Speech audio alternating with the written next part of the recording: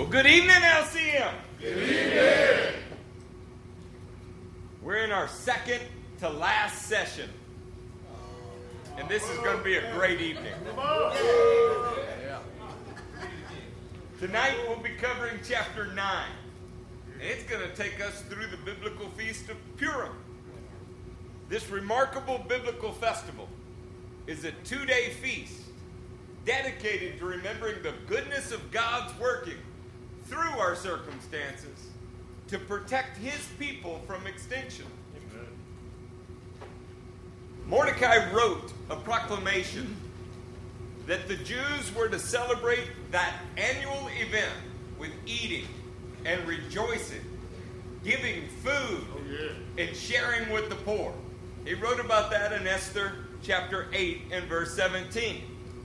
Now, anybody that's done a study of Purim today knows that celebrations in Israel, well, they don't always reflect the biblical themes associated with the event. It's our position that should serve as a warning to you. As we start tonight, we want to introduce you to a man named Yaroslav Pelikan. Who we love because he's Serbian. And he Excuse says the fact that he's a Lutheran. It's okay.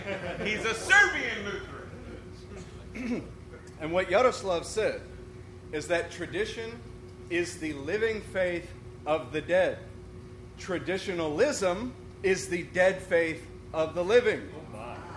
So, when tradition is used rightly, it allows the faith of those who went before us to benefit us today. Our children pick up traditions that protect them and prevent them from having to relearn every lesson on their own. Amen. Now, the other side of that coin is that those traditions can be devoid of power for the people that did not experience the original event. The cure for this is that the traditions be a guide for every generation to experience the same genuine event and never be used as a defense against an experience from God. Somebody say amen. Amen. Amen. We have another quote for you guys as we begin this evening. This one is from George Santayana. He's not the one who was a guitar player in the 60s. Because you're so smooth. Not that guy. He says, those who do not remember the past are condemned to relive it. The lessons of Purim have repeated throughout history for Israel and for the community of genuine believers. When we neglect the instruction and memory of these kinds of festivals in our own lives, then we have robbed ourselves of their lessons. This leaves every generation vulnerable, especially when their character has degraded so that a Mordecai or an Esther is no longer found among them. The hope would be that we use biblical tradition appropriately in order to shape the character of a generation in advance of the event, to ensure that that said generation handles it well. Come on. All right, so let's talk about pillars of the past.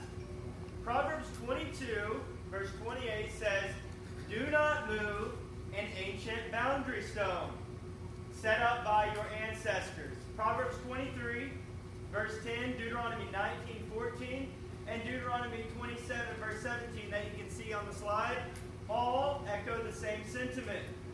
If you talk with any seriously observant Jew, they will tell you that the calendar is their catechism, and that the traditions of their fathers are a protection. Of course, for many, this is just the dead faith of the living generation. But the intent was that it would be the living faith of a previous generation transferred successfully to the new generation. Come on, somebody. So ancient boundary stones is what Peyton just brought up. These ancient boundary stones have often become unnecessary restrictions when they're degraded by the rules of men. But we need to take stock in this room. They are life-giving lessons when the boundary stones were determined by God himself, and they were enumerated within his word. Does that make sense? Yeah. The distinction between those two things, what men have made it and what God intended it to be. Yeah. So when we were talking about these kinds of boundary stones, or property lines, if you will, these property lines refer to more than just geographical markers on a tract of land. They are the boundary lines of a spiritual inheritance.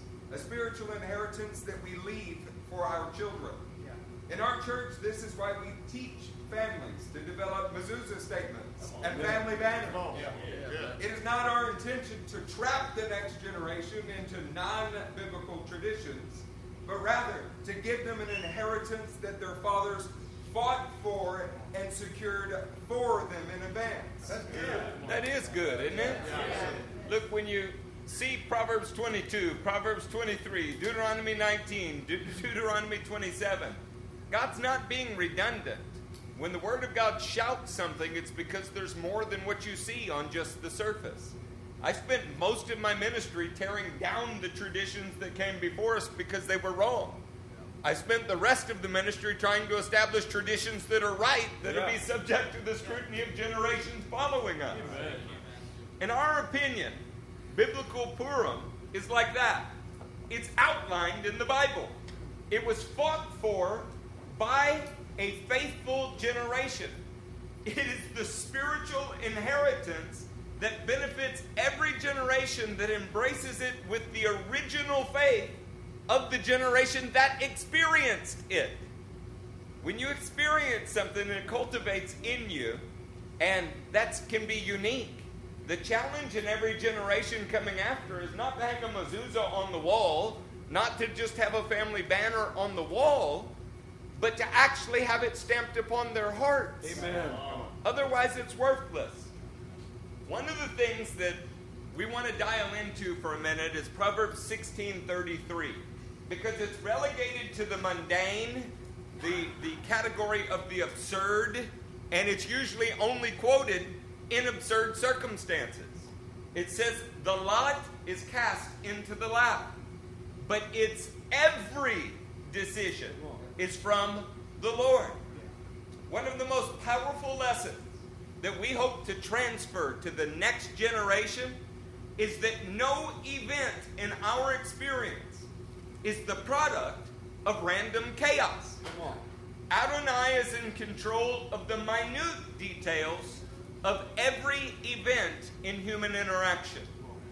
This is one of the many beautiful gems that you ought to be gleaning from Esther, because it's a vivid portrayal of that concept. Now, this truth was expressed by the Apostle Paul during a time that looked tragic for the nation of Israel. The nation seemed to have missed the will of God, and it was difficult to see a present hope for the family of Israel. Paul addressed the situation in the nation by writing these words in Romans 8:28. And we know that in all things God works for the good of those who love him, who have been called according to his purpose. For those God foreknew, Israel, he also predestined to be conformed to the image of his Son, that he might be the firstborn among many brothers and sisters. And those he predestined, Israel, he also called. Those he called, he also justified. Those he justified, he also glorified. Now, perhaps Paul was thinking of the events in Esther when he wrote these very words.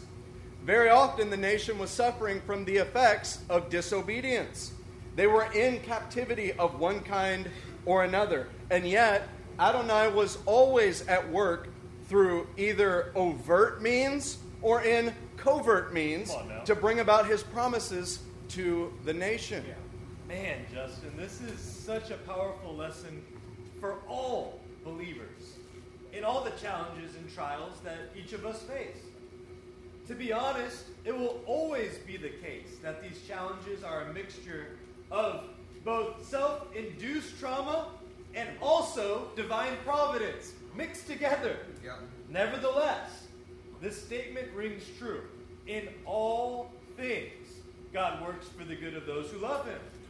This is both an admonition to love the Lord, but it's also a promise that our circumstances are never hopeless. Amen. Yeah, if y'all understood what we're saying, you would be amening that. Amen. If you've ever sat in paralysis and thought that your situation was hopeless because you're the one that screwed it up, we want to tell you that's never not been the case. And yet God has worked through it whether you could see it or not. Amen. God does not work in all good things. In all things, He works for the good of those that love Him. Amen. So in light of what Pastor's saying, listen to Acts chapter 1 and verse 23. So they proposed two men, Joseph, called Barsabbas, also known as Justus, and Matthias. Then they prayed, Lord, you know everyone's heart. Show us which of these two you have chosen to take over this apostolic ministry, which Judas left to go where he belongs. Then they cast lots. Oh my goodness. And the lot fell to Matthias. So he was added to the 11 apostles.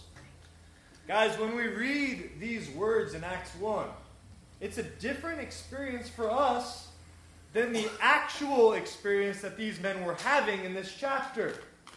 You've never thought of Judas as anything other than a betrayer. Isn't that right? Yeah. Ooh, Judas, the guy who betrayed Jesus and the others. No, they knew him first as a friend and as a co-worker spreading the gospel of Christ. They worked with this man on a daily basis. Come on. And they had an experience one-on-one with him. And it was a painful experience to see what he had done. Yeah. So since you were a child, you've known how the story of Judas would end. So we want you to put yourself in the shoes of the apostles for a minute. They had hopes for him and the calling on his life for years prior to his betrayal. We rarely sympathize with the difficult emotional situation that the 11 were in. We rarely consider the courage that it took for Peter to agree with the judgment of God and declare, Judas left us to go where he belongs.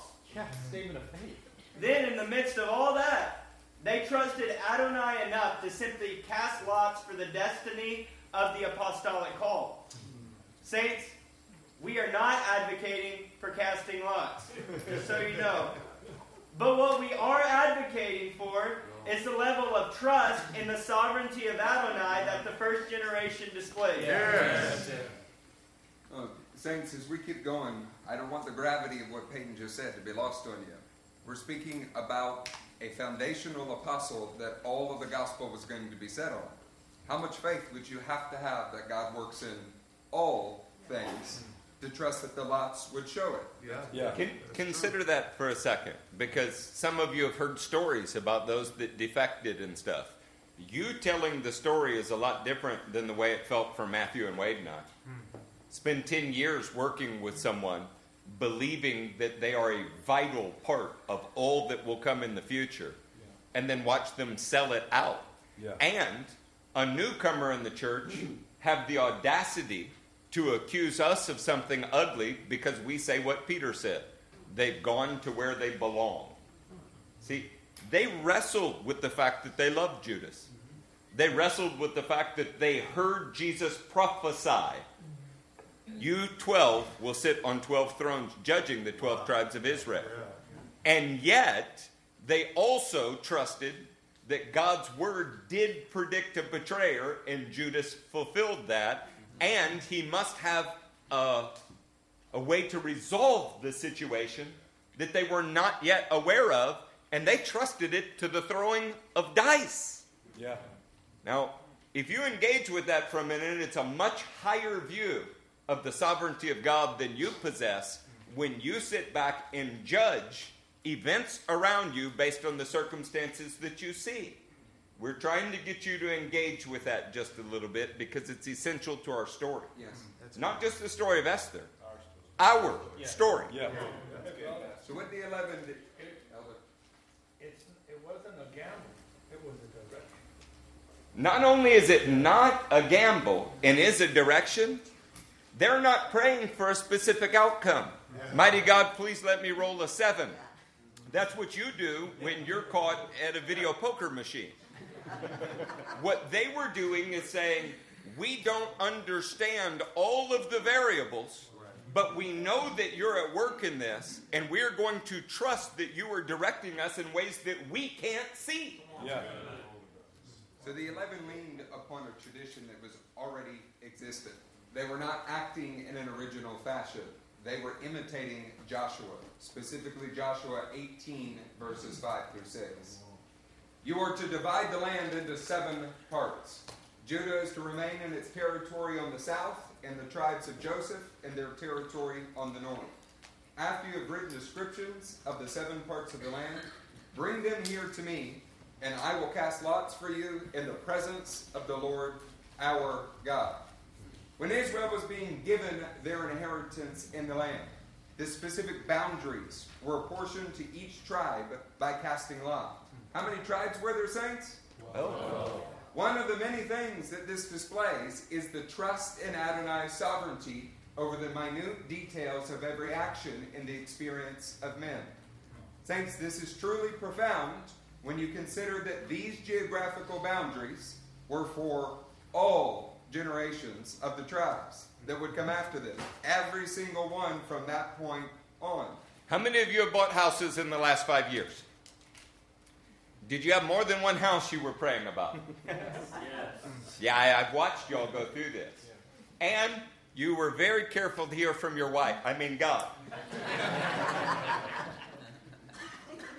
Can you imagine knowing that that would be not for one generation or 2 or 3, but for all time's sake, until the kingdom of God was established on earth, the only tract of land that your family would ever own?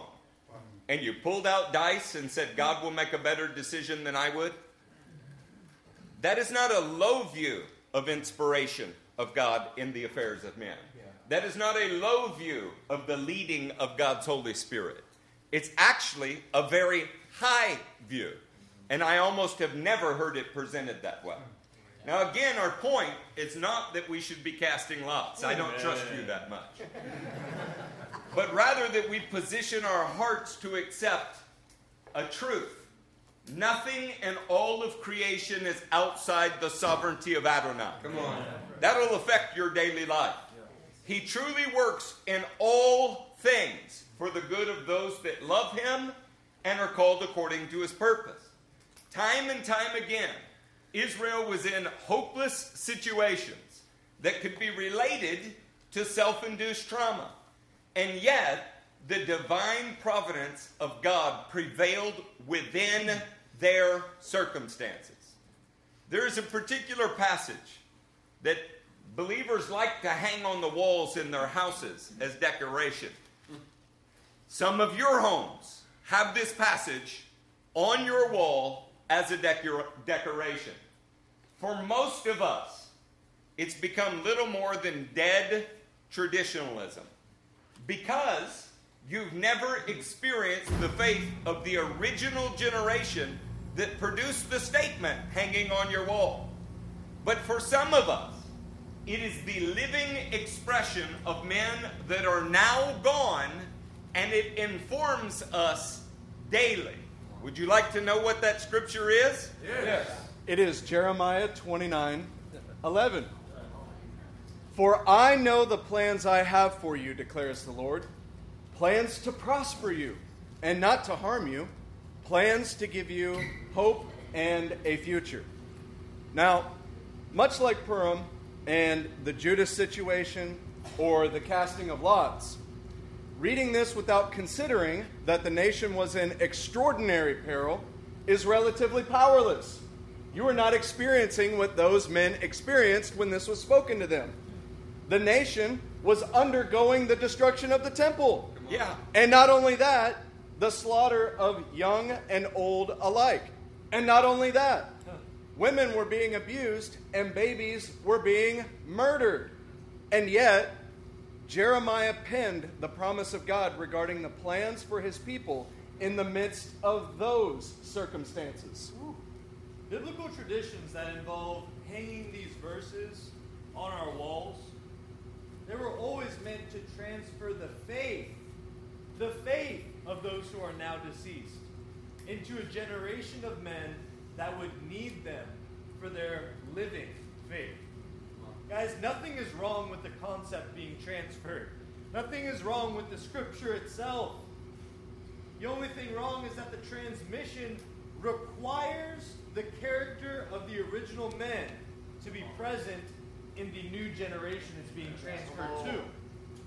So as you examine Purim tonight together with us, and you see the profound eschatological themes within the chapter, they can either be traditionalism, which is the dead faith of the living generation, or by the very Spirit of God at work in you tonight, they can be the living faith of now gone men that is deposited in this generation, in our generation, right here and now. Come on. Amen. So to prepare for Esther 9, let's review a few slides from last week and the themes associated with them.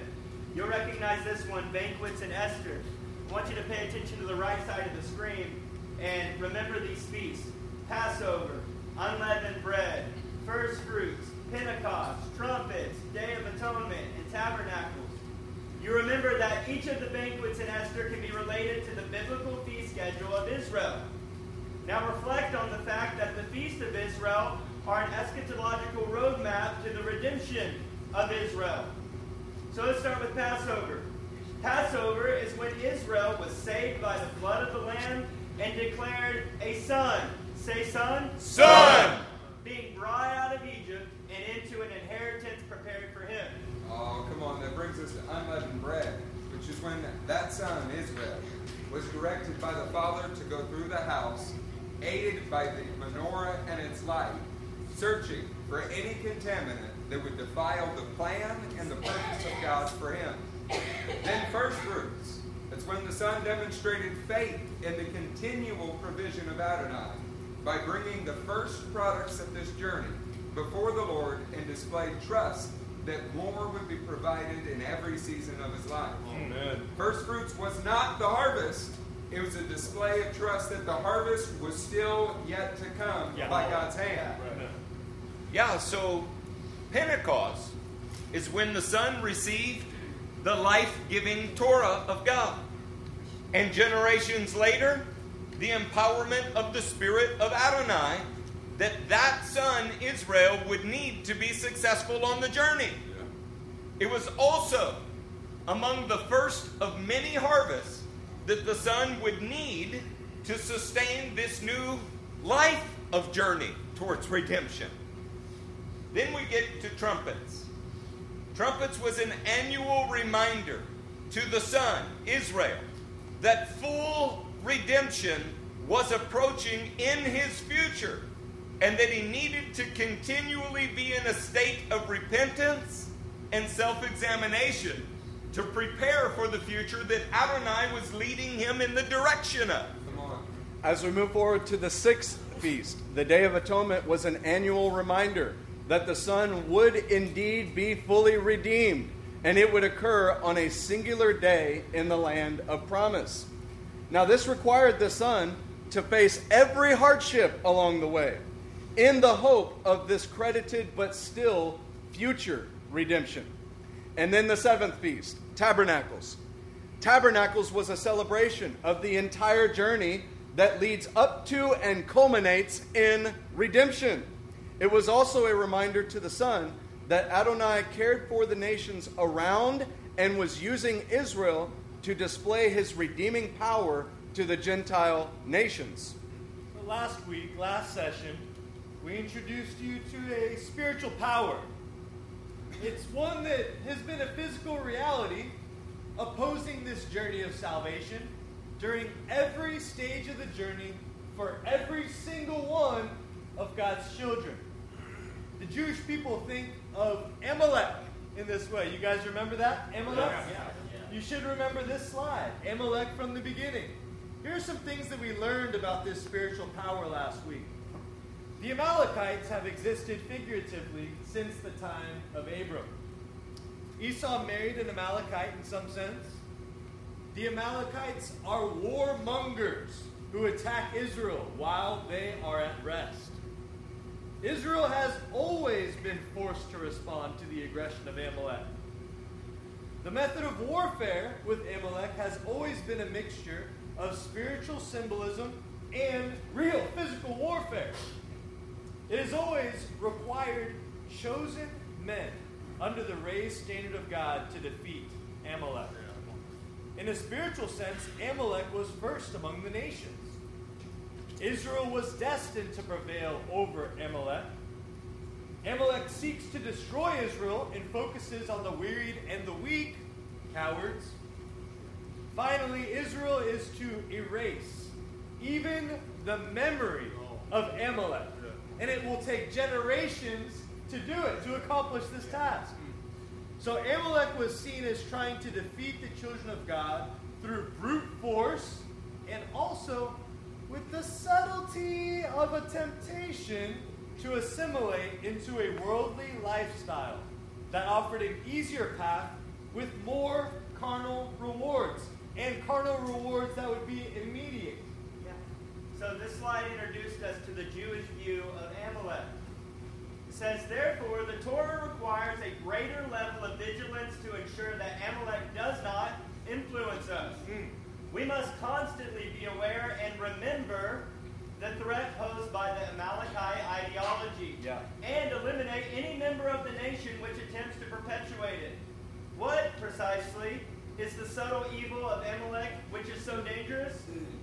Our sages explain, he knows his master, and yet intentionally rebels against him. Bad. In other words, we are not speaking here of a heretical belief which denies the existence of God. For Amalek knows his master. If Amalek simply denied the existence of God or advocated idol worship, any believing Jew would find the matter easy to reject, right? It is precisely because Amalekite philosophy recognizes the existence of God, hence knows his master, that it poses a danger for a Jewish person who may easily become sympathetic to his outlook, eventually leading him to rebel against God. Heaven forbid. Of course, this is unlikely to happen overnight, for Amalek does not attack by immediately telling a Jew to stop observing the mitzvot. The threat of Amalek lies in the more subtle attempt to disconnect a person's knowledge from his practical observance. Based on the above, we can understand why there are two separate mitzvot to remember and eliminate Amalek. Wow. Now that's a strong slide. Yeah. So then, Amalek was both an external force that opposed the people of God and an internal force that was always attempting to draw the sons of God off the pathway that leads to full redemption. Jews were commanded to both remember this reality and to eliminate this reality. Amen. Christians, you would do well to accept this tradition as an inheritance that others fought to secure. They fought to secure in their understanding because it will benefit you and will be an inheritance for the generations coming after you. Saints, building on what you just heard, Amalek in Jewish tradition is strongly associated with the sinful nature itself. Those two concepts are linked in their minds. Amalek is seen as following Israel everywhere, much as your sinful nature is never absent from your circumstances. You can't run away from it. This next slide is going to help develop that point. Wherever the Jew may go, Amalek follows at his heels. We have known him since first we made our appearance on the stage of the world's history. Amalek has driven us from country to country. He has followed us from nation to nation. It has always been the same story. Jews fleeing from oppression, wandering on deserted tracts, hoping for rest, longing for safety. And when they thought they found it at last, like Exodus 17, then came Amalek. Jews run from Amalek, but Amalek is everywhere. Wow. They say the Jew is ubiquitous, but much more so is Amalek. They call us international, but much more so is Amalek, or your sinful nature. Amalek represents both the external opposition to the redemption of God's sons and the internal opposition that all Adonai's sons face. Amalek is like your sinful nature that is present in every situation and is opposing all that you are called to be and called to do. For this reason, Amalek is a significant test. Somebody say significant. Significant. Test for every one of God's people that requires each of us to show sincere biblical faith put into action in order to pass this present test that Amalek is in every situation. Remember the significance of the timing between the decree of annihilation from Esther 3 and the decree which informs you of your right to assemble. Amen. And your right to defend yourself in Esther 8. Yeah. We taught on it with this slide. There were two decrees that stood virtually opposed to one another, and they both happened within the sovereignty of the king. Decree number 1, the decree of annihilation, day before Passover, issued Nisan 13. Decree number 2, the one that gives Israel the right to assemble and protect themselves, occurs in the 3rd month of the year, on the 23rd of Sivan. When you begin to count this, from the 13th of the 1st month to the 13th of the 2nd month, which is Ayar, is 30 days. From the 13th of Ayar, the 2nd month, to the 13th of Sivan, the 3rd month, is another 30 days. From the 13th of Sivan to the 23rd of Sivan is 10 days. The total is 70 days. This is an example of the way that the faith of believers is tested by Amalek continually. We first face the very real and present threat of Amalek in our present circumstances. Then we become aware that Adonai has issued another decree, one that is his word. Amen. Yeah. This gives us the ability to assemble and to fight back. Amen. The time between the present reality and your own recall of God's word is always a very significant test. That's true. Unfortunately, that test, it doesn't end there. You still have to actually assemble and actually fight. Yeah. In the book of Esther, that time period between the issuing of the decree that is their life and them actually fighting is 9 months. The decree was issued in Sivan, and the battle that we're going to read about is in Adar. This is like the time that it takes to birth victory. Amen. Now, before we move into the birthing of victory tonight, let's take one last opportunity to review the position that we must take before our ultimate victory arrives. You have to take step 1 and grab hold of your new status. Yeah. You then take step 2 and make a declaration in conjunction with Messiah. You then take step 3 and recognize your right to assemble and fight back as empowered by the Spirit. You then take advantage of your right to assemble. Amen. You then take advantage of the assembly and you arm yourselves spiritually.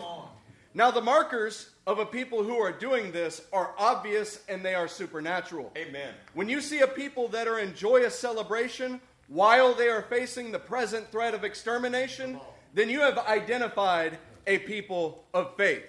You have identified royal studs with the kind of faith that overcomes the world, the kind of faith that is victory in advance of the battle. Somebody say in advance. In advance.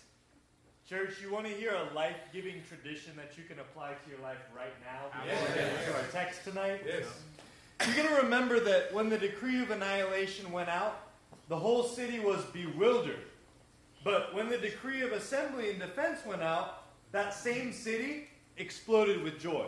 Yeah. Look at these verses on the slide. So Esther 3:15, spurred on by the king's command, the couriers went out, and the edict was issued in the citadel of Susa. The king and Haman sat down to drink, but the city of Susa was bewildered. Then in Esther chapter 8, verse 15, Mordecai left the king's presence wearing royal garments of blue and white, a large crown of gold, and a purple robe of fine linen. And the city of Susa held a joyous celebration. Guys, the point here that you cannot miss is that joyous celebration was their position before they went into the battle. Come on. Before they went into the battle, they had a joyous celebration. They displayed faith in the outcome of the battle 9 months before the actual victory was birthed. Christians, this is a life-giving tradition that you will want to take on for yourself. And then, guess what we're going to do with it? We're going to pass it on as an inheritance to the generation that's coming out. That's good. Juan, where are you tonight?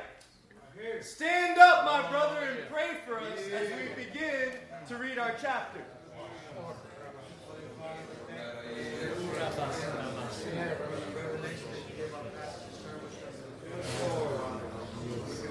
Out of here, Father, and walk in the presence of you, Lord. Yes, Lord. In the mighty name we pray. Amen. Amen. So tonight, in order to appreciate the flow of events, we're going to pick up in Esther chapter 8 and verse 15. We're going to start there, and then we're going to transition and continue reading into 9 verse 1, which is almost 9 months later, by the way. And we're going to read all the way through the chapter. And Miss Jennifer is going to read for us tonight. Mordecai left the king's presence wearing royal garments of blue and white, a large crown of gold and purple robe of fine linen. And the city of Susa held a joyous celebration. For the Jews it was a time of happiness and joy, gladness and honor. In every province and every city wherever the edict of the king went, there was joy and gladness among the Jews, with feasting and celebrating. And many people of other nationalities became Jews because fear of the Jews had seized them. On the 13th day of the 12th month, in the month of Adar, the edict commanded by the king was to be carried out. On this day, the enemies of the Jews had hoped to overpower them, but now the tables were turned, and the Jews got the upper hand over those who hated them. The Jews assembled in their cities in all the provinces of King Xerxes to attack those seeking their destruction. No one could stand against them, because the people of all other nationalities were afraid of them. And all the nobles of the provinces, the satraps, the governors, and the king's administrators helped the Jews, because fear of Mordecai had seized them. Mordecai was prominent in the palace. His reputation spread throughout the provinces, and he became more and more powerful.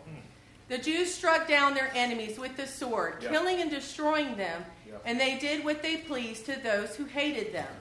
In the citadel of Susa, the Jews killed and destroyed 500 men.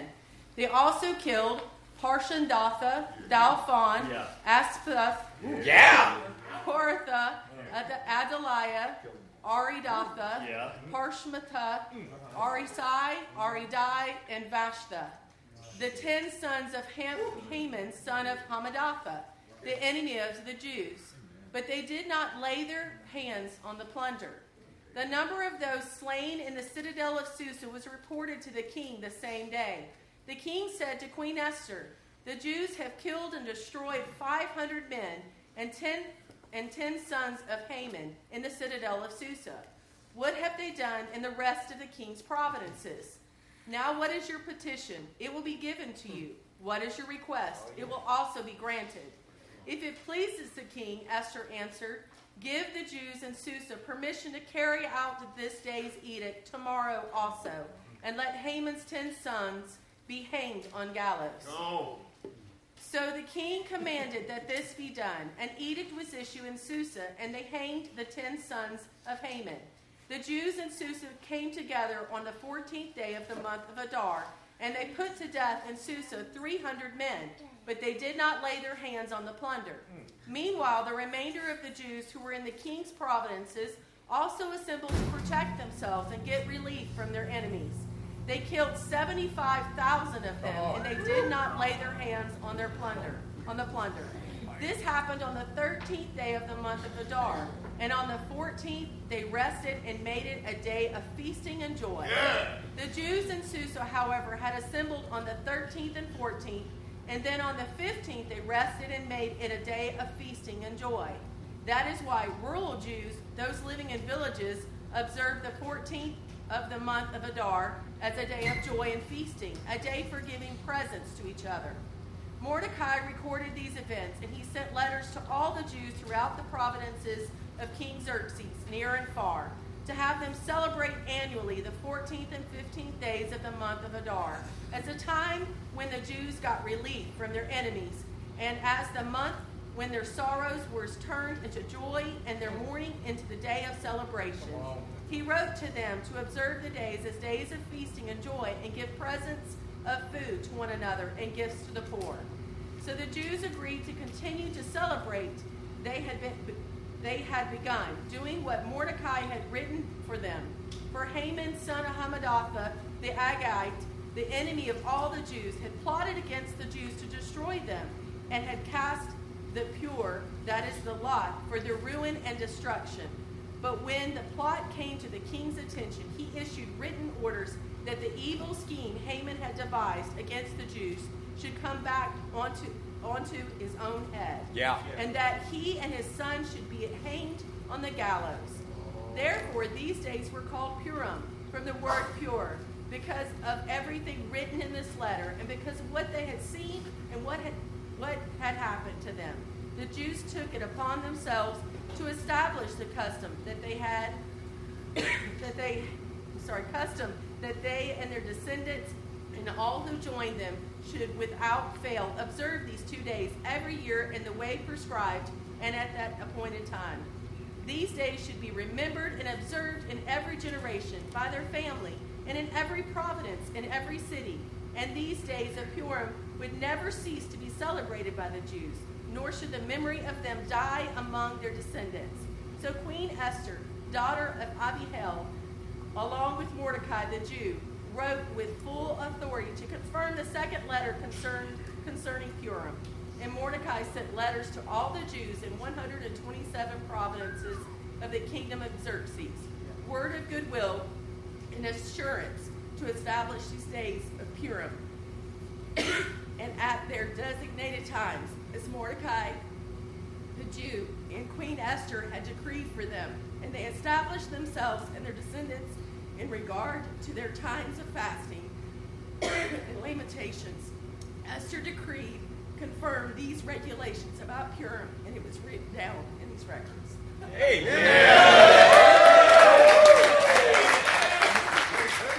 If Miss Jennifer thought that chapter was difficult to read, imagine the 11 months of living through the events, not knowing how they would go for you. So as Justin gets ready to pick up in verse 1 of chapter 9, you'll notice there's 32 verses. That's a little bit longer than the last couple of chapters that we've studied. But I promise you, we have old and new treasures tonight, and you're going to want to stay engaged till the very, very last word that is spoken tonight. Let's pick up in verse 1. On the 13th day of the 12th month, the month of Adar, the edict commanded by the king was to be carried out. On this day, the enemies of the Jews had hoped to overpower them. But now the tables were turned, and the Jews got the upper hand over those who hated them. That's right. So as you engage with this verse, it's necessary to remember that 9 months have occurred between the issuing of the life-giving decree and the day on which the event had occurred. All too often, charismatics want an instant deliverance, but biblical faith is rarely the product of a spontaneous moment. Oh, that's a good word. Just ask any man, any pastor in this church who has been walking in the kingdom for a couple years. It is almost always displayed over great lengths of time. So on that subject, we want to begin with you in Deuteronomy 7, verse 22 to 23. The Lord your God will drive out those nations before you, little by little. You will not be allowed to eliminate them all at once, or the wild animals will multiply all around you. But the Lord your God will deliver them over to you throwing them into great confusion until they are destroyed. Saints, while a battle can be decisively won in a day, the battles of faith are never limited to one day alone. It's just not how it works. There is the day that you get to hear a negative decree. There's the day that you recall the decree of faith. Both of those things happen. Then there's the day that you enact the decree of faith. Yeah. You remember that 9-month waiting time in Esther? Yeah. And of course, there are all of those days in between the decree of faith and the decree that you're now enacting. Yeah. Where you have to stand in faith, stand in belief for the results of what you know God will produce. Might be why Paul, when talking with Timothy, described it as the agonizing battle of faith. I want to read to you from Zechariah 4, beginning in verse 7. What are you, O mighty mountain? Before Zerubbabel, you will become level ground. Then he will bring out the capstones to shouts of, God bless it! God bless it! Yeah. Then the word of the Lord came to me. The hands of Zerubbabel have laid the foundation of this temple. His hands will also complete it. Then you will know that the Lord Almighty has sent me to you. Who despises the day of small things? Men will rejoice when they see the plumb line in the hand of Zerubbabel. Now, I'm not going to take you through the 20-year process that we just read about in 4 verses. But I will say that when a man embarks on the faith decree, it is always a small beginning, and the Amalek within the man despises the small beginning. Yeah. The battle of faith requires us to maintain and to grow the resolve of our faith all the way to the completion of its aim. Amen. Our battle with Amalek is not the doubt of a singular moment, but the discouragement that we face in the slow process that breeds the growing doubts in our hearts. Yeah. Listen to Matthew 21, verse 21. Jesus replied, truly I tell you, if you have faith and do not doubt. Well, we can end the night right there. Not only can you do what was done to the fig tree, but also you can say to this mountain, go throw yourself into the sea, and it will be done. If you believe, you will receive whatever you ask for in prayer. Now, when Jesus speaks of faith that will move mountains, he was not teaching us to have a singular, fantastic moment that brings instant results. His aim was to eliminate the doubting voice of Amalek in our hearts that entices us to give up before Adonai's goal is achieved. Everything is possible for the man who believes. But for how long must you believe? Well, the answer is until you see the aim of your Father achieved. I hope your silence is because it's stinging the Amalek within your heart. The number one thing that this church must cultivate is not more biblical knowledge. You've already gathered that. It's the staying power to complete what God has said and do it without wavering through unbelief. Come on. Church, tonight we're talking about the kind of faith that is able to turn the table. The kind of faith that reverses the situation. The kind of faith that flips the script on its head. Guys, it occurs over time. And the biggest opposition is not external. No, it's the internal Amalek within your own sinful nature that is the biggest opposition to this kind of faith. Genesis 4:7 says, if you do what is right, will you not be accepted? But if you do not do what is right, sin is crouching at your door. It desires to have you, but you must master it. Christian, we often struggle with many external adversaries, but we always struggle with our own internal adversary, don't we? Yes. We're in a battle to see who will master who. You'll either master your sinful nature with the help of Adonai and his power at work in you, or you will be mastered by your sinful nature. So look at this slide entitled Yetzirah and Yetzer Tov. Mordecai Assassin, that's a great name, isn't it? We'll call him Mordecai the Assassin. Yeah, Mordecai the Assassin. In his Sefer, Treester, do you want to help me out with that? Devar Be'atov. Yes. In the section called Ramazi Megillah. Thank you to our Hebrew scholar. Explains that Haman symbolizes the Yetzer Hara, or evil inclination, and his 10 sons allude to his 10 bad character traits. Their death, brought about by Mordecai and Esther, represents the nullification of such evil traits by being overpowered by the Yetzer Tov, the good inclination. Yeah. The rabbinical commentary is insightful and is a tradition that could be life-giving if we embrace it with the character of the men who are fighting the good fight. Oh, come on. So think about it. The battle that we are going to read about tonight is inspired by Haman, who is now both condemned and dead. That's right. Yet, he is still exerting influence over the living, and they will be condemned as well. Grab that for a minute. Yeah. Haman is both condemned and dead. And people are still acting under his influence. If you cannot quite grasp that, think about your own life. Because Satan is both condemned and cast down. And he's still exerting influence over you. But he does it through your Yetzirah, your evil inclination. The Bible not only acknowledges this fact, but it shows us what to do. Galatians 6, 7 through 10. Do not be deceived. God cannot be mocked. A man reaps what he sows. The one who sows to please his sinful nature, from that nature will reap destruction. The one who sows to please the Spirit, from the Spirit will reap eternal life. Let us not become weary in doing good. For at the proper time we will reap a harvest if we do not give up. Therefore, as we have opportunity, let us do good to all people, especially to those who belong to the family of believers. The Bible acknowledges this reality, and it implores us to sow in the right direction. We're going to move to verse 2.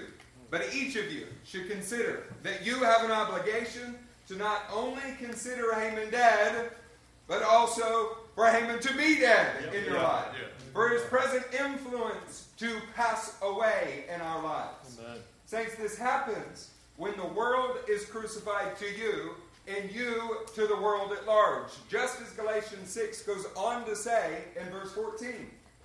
Brother Linton, help us out. The Jews assembled in their cities in all the provinces of King Xerxes to attack those seeking their destruction. No one could stand against them because the people of all the other nationalities were afraid of them. Now, y'all seem very sleepy tonight. No. So I want to help you. It's impossible to miss the phrase. No one could stand against them. This is a quite obvious allusion to the generations before this present generation we're reading about. And the battles that they faced and won. Come on. Look at Joshua. It'll be in the first chapter. In the 5th verse, it might be one hanging on your wall. No one will be able to stand against you all the days of your life. As I was with Moses, so I will be with you. I will never leave you, nor forsake you. Be strong and courageous, because you will lead these people to inherit the land I swore to their ancestors to give them. Be strong and very courageous. Rock, Kazak, Ve'amas. Be careful to obey all the law my servant Moses gave you. Do not turn from it to the right or to the left, that you may be successful wherever you go. Keep this book of the law always on your lips. Meditate on it day and night, so that you may be careful to do everything written in it. Then, somebody say then, you will be prosperous and successful. Amen. Now you should, number one, hear the generations there. The ones before Moses, then Joshua, and then those coming after him.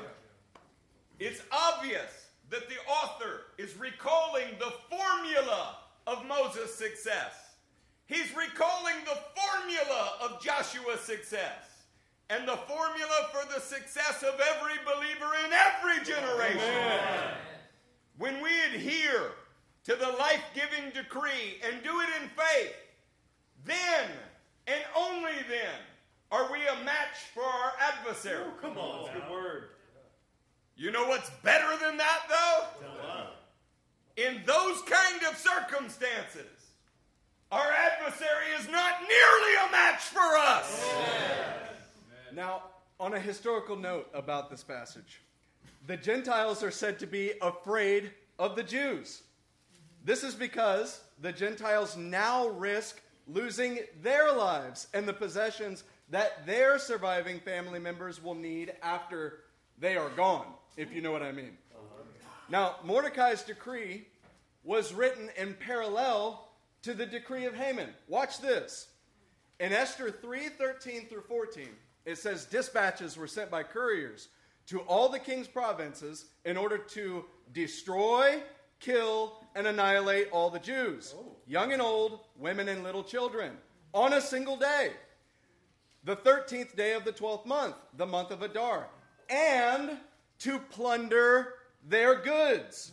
A copy of the text of the edict was to be issued as law in every province and made known to the people of every nationality so that they would be ready for that day. Now look how the tables have turned in Esther 8, 10, 11, and 13. Mordecai wrote in the name of King Xerxes, sealed the dispatches with the king's signet ring, and sent them by mounted couriers, who rode fast horses, especially bred for the king. The king's edict granted the Jews in every city the right to assemble and protect themselves, to destroy, kill, and annihilate any armed force of any nationality or province that might attack them, and their women and children, and to plunder the property of their enemies. A copy of the text of the edict was to be issued as law in every province and made known to the people of every nationality so that the Jews would be ready on that day to avenge themselves on their enemies. Wow. So check this out. This is what the king authorized in parallel decrees. Yeah. But guess what? There is a major plot twist coming that is as beautiful as it is instructive. Do you want to see it? Yeah. Let's pick up in verse 3. And all the nobles of the provinces, the satraps, the governors, and the king's administrators helped the Jews because fear of Mordecai had seized them. Amen. They helped the Jews because fear of Mordecai had seized them. Guys, this has actually been a repeating pattern since the patriarchal times. Consider that similarity with what we read in Genesis 31, verse 42. We're going to be reading from the ESV. If the God of my father, the God of Abraham, and the fear of Isaac had not been on my side, surely now you would have sent me away empty-handed. God saw my affliction and the labor of my hands and rebuked you last night. So the spirit of Amalek has reared its head in situations that involved obvious enemies. But it has also reared its ugly head within the family of God, and that many times. Laban was surely under the influence of an Amalek spirit when he attempted to defraud Jacob of his wages. Yeah. But guess what happened? The fear of Isaac prevented Laban from going as far as his evil inclination wanted to go. Guys, there's often a battle between these two forces in the external world. But there is always a battle between them in the internal world of the heart and of the mind. Are y'all hearing us tonight? Yeah. So we prefer to focus on the external. But the greater battle has always been internal. You feel us on that tonight? Yes. When you're thinking of the rising government of Mordecai, you should consider this prophecy from Isaiah 9, verse 7. Of the increase of his government and peace, there will be no end. He will reign on David's throne and over his kingdom, establishing and upholding it with justice and righteousness from that time on and forever. Come on. The zeal of the Lord Almighty will accomplish this. Each of us must focus on the increase of Messiah's government within us as the prerequisite for his government being established in the external world around us. Come on. You know, it's been noted that God judges the external by looking at the internal, while man tends to look at the external as a representative of the internal. If you want to see the kingdom come to the world around you, then his kingdom must first increase within you. Amen. Wait, there's 2 amens for that? What's wrong with y'all? Amen. Mordecai was prominent in the palace. His reputation had spread throughout the provinces, and he became more and more powerful. Man, that's such a beautiful passage. The man who was dedicated to the welfare of the people around him is growing more and more powerful. The author of Esther chose those words carefully, intentionally, and specifically because they're reminiscent of 2 kings of Judah. The first that we want to look at is David in 1 Chronicles 11, 7 through 9. David then took up residence in the fortress, and it was called the City of David. He built up the city around it, from the terraces to the surrounding wall, while Joab restored the rest of the city. And David became more and more powerful because the Lord Almighty was with him. Amen. Guys, you see these similarities. David was a great king in Israel because he honored Adonai by showing bold faith. He defeated enemies of Israel and unified the people into faithful action. The same phrase, more and more powerful, is used of Mordecai intentionally to draw the reader's mind back to similarities with David, the king. The phrase more and more powerful is fairly rare in the Bible. Yeah. But every man that it's said of had the kingdom growing in him internally before you could see it around them externally. Yeah. 2 Chronicles chapter 17 and verse 12. Jehoshaphat became more and more powerful. He built forts and store cities in Judah and had a large supplies in the city of Judah. He also kept experienced fighting men in Jerusalem. The same phrase is used to draw the reader back to Jehoshaphat, who encouraged the teaching of the law and organized Israel into unified fighting groups. These are the only 2 times that this phrase is used in the Tanakh. And both times, they are men from the southern tribes that had an internal work going on that affected the whole kingdom. Yeah. Come on. The light in which Mordecai is portrayed was meant to see him like one of the great kings of Israel or Judah. Yes.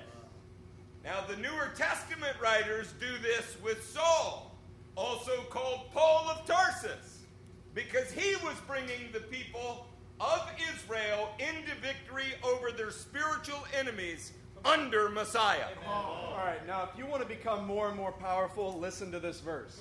If not, just tune me out for a second. All right? If you tune him out, I'm coming after you. Acts 9:22.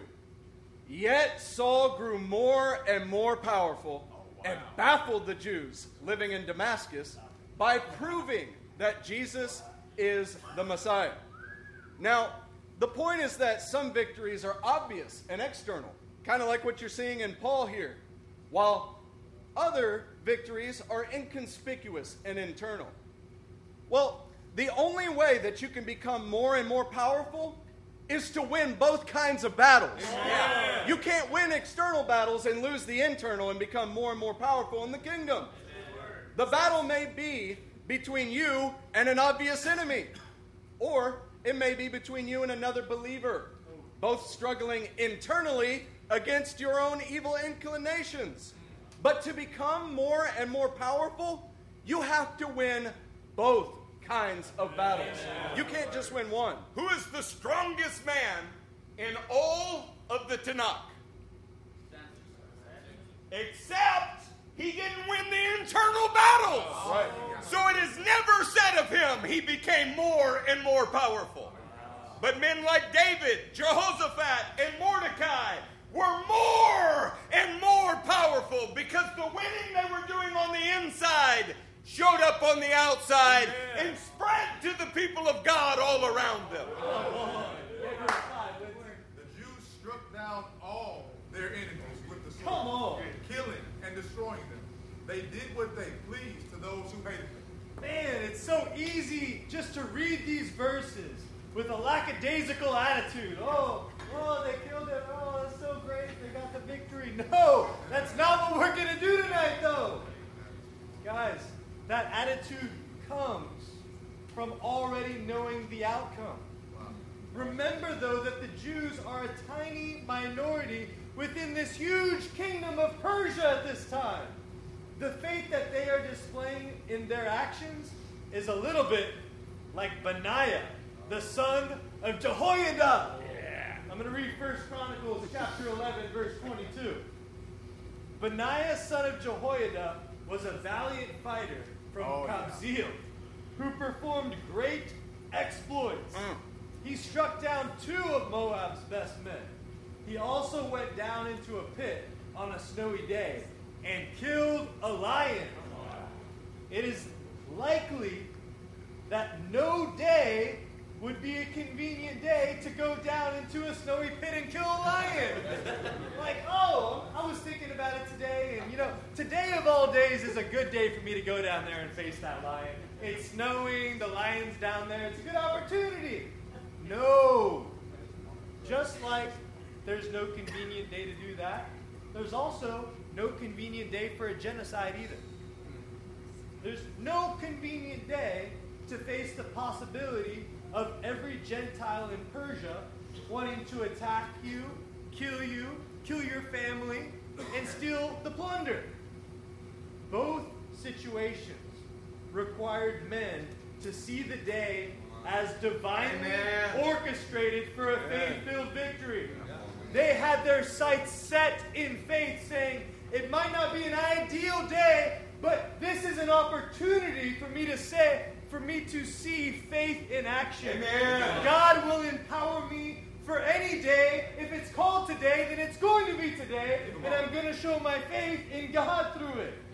Believing the decrees of the king will change the way that you see obstacles. It will transform them into opportunities to display your faith, no matter what day today might be. Hey, what was the first battle that Benaiah faced that day? It wasn't with an Egyptian, and it wasn't with a lion. It was the internal decision that says, God will grant me victory, although the circumstances aren't ideal. When we start winning these internal victories, they will show up in the external world all around us. That's good. Verses 6 through 9. In the citadel of Susa, the Jews killed and destroyed 500 men. Okay. They also killed Parshadatha, Dalphon, Aspatha, Borath, Medallion, Aridatha, Parshmata, Arisai, Adariah, Aridai, and Vista. That was good. So the dynamic translation of the NIV is grammatically cleaned up to avoid what could be seen as unnecessary repetition of the word and.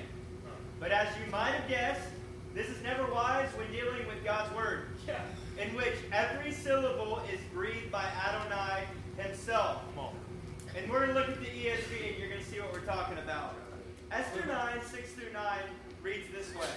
In Susa, the citadel itself, the Jews killed and destroyed 500 men, and also killed Parshandatha, and Dalphon, and Aspatha, and Poratha, and Adalia, and Aridatha, and Parmashta, and Erisai, and Eridai, and Zizatha.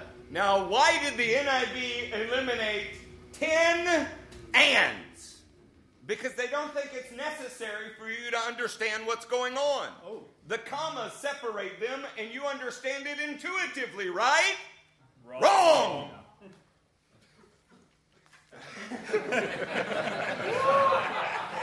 What is occurring here is unique.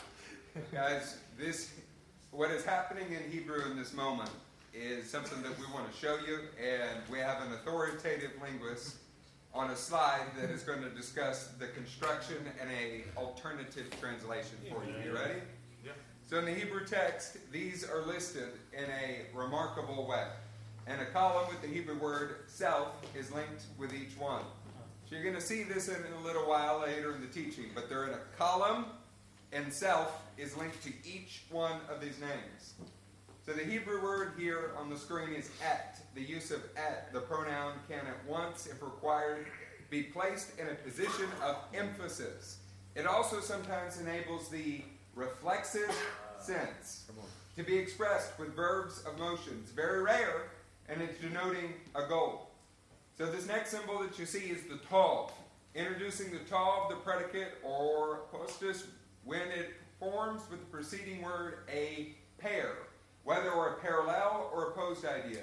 The tav is used very freely and widely in Hebrew, but also with much delicacy to express relations and shades of meaning which Western languages would use to indicate by distinct particles. As what you need to understand from this slide, since it's unlikely that you followed most of that, like me, the point is that every time you read the word and in English, in the ESV, in this passage, it is possible that it could be read as self in a reflexive way. This has led informed scholars to examine the list as if it were a remez about your sinful nature or about self in each indication. So this next slide is how Chuck Missler enumerated his thoughts on this specific passage. Every time you see the word and, you would have to ask yourself whether it was actually the word self. So, Parshandatha, Got it. which Chuck says means curious, followed by the word and or self. This might refer to the busybody nature of a believer. Dalphon, the weeping self, your tendency towards self-pity. Aspatha, your assembled self, your self-mobilized self-sufficiency. Paratha, your generous self, that spendthriftiness, impulsive self that tends towards indulgence in the things that you want. Adalia, the weak self, the part of you that is self-conscious and feels inferior in every position. Aridatha, the strong self. That's the assertiveness, the insistence upon one's own way. Parmashta, preeminent self. This is your ambition, your desire for preeminence over others. Erisai, the bold self that is not very prudent in the way that it acts. Eridai, the dignified self. Your pride, your haughtiness, your sense of superiority. Vaizatha. Vaizatha apparently means pure. This is the worst of all. This is your own tendency towards self-righteousness. Now, this is certainly a unique way to read the text, but it's not unusual. Rabbinic commentaries are full of this kind of interpretation of these verses on the 10 sons.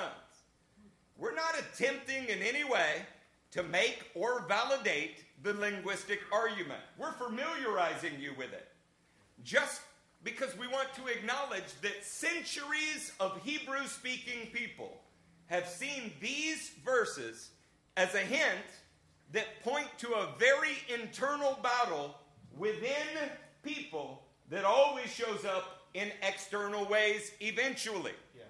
So here's an example of a rabbi speaking on this subject. The 10 sons of Haman in Jewish sources. Parshandatha is the Yetzer Hara that distances a person from the Torah. Dalphon, it makes a person who is performing a mitzvah do it with wrong intentions. Aspasa, the Yetzer Hara gives a person the desire to gather piles of money so that he will have no time for Torah study and performing the mitzvahs. Parasa, the Yetzer Hara makes a person desire to gaze at uncovered women. Adaliah, feelings of haughtiness and arrogance. Aridasa, the Yetzer Hara appears to a person praying like a lion to distract him. Parmashta, it rips apart the strong connection that exists between fellow Jews. Arasai, it continually poisons a person with the venom of the snake. Aradai, the evil that subjugates a righteous person with suffering and worries about his livelihood. And Vaisasa, the bitterness of the olive, symbolizing bitter and strong judgment. Now, there's something neat here. Chuck Missler saw one thing. You see the rabbi interpreting slightly different, but more the same. You can imagine that these names are a little bit like a mirror. It really depends on how the sinful nature pulls at you personally. And that is what you will see in the list of Persian names. Our point remains the same, though. Your largest battle with the spirit of Amalek pulling at your sinful nature is internal as much as any external challenge that you face. Ooh, that's so true.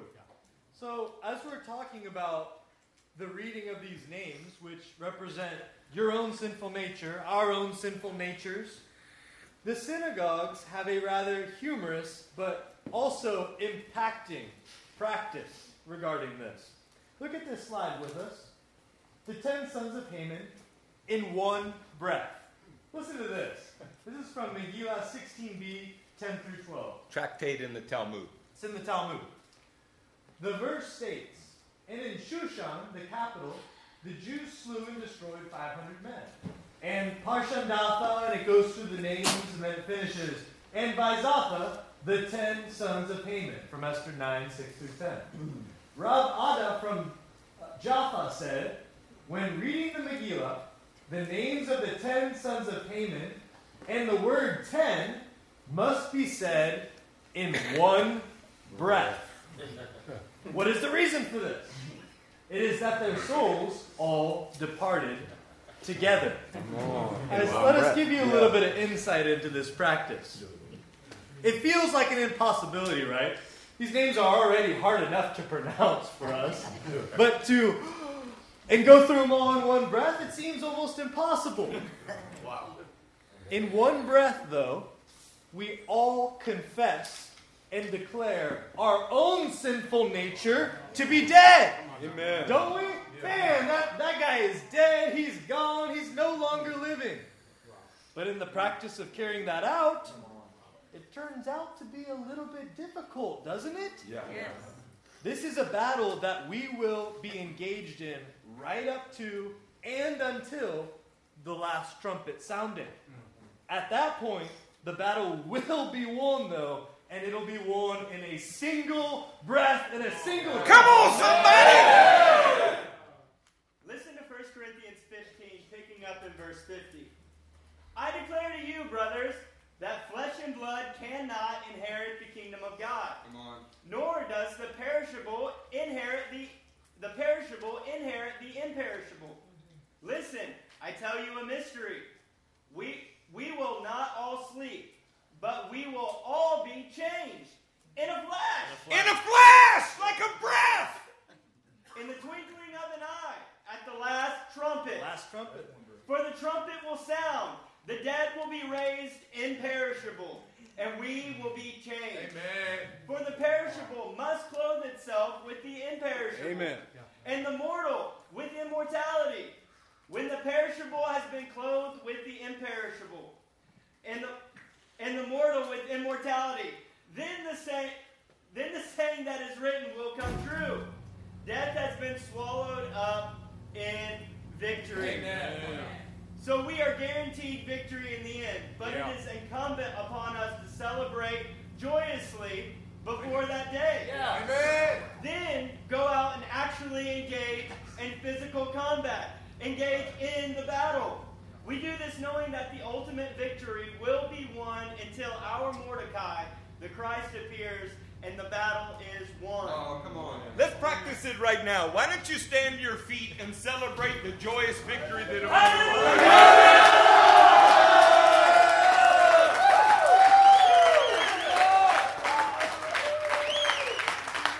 Take another breath and do it again. Now you're preparing yourself to actually study the Torah. Have a seat.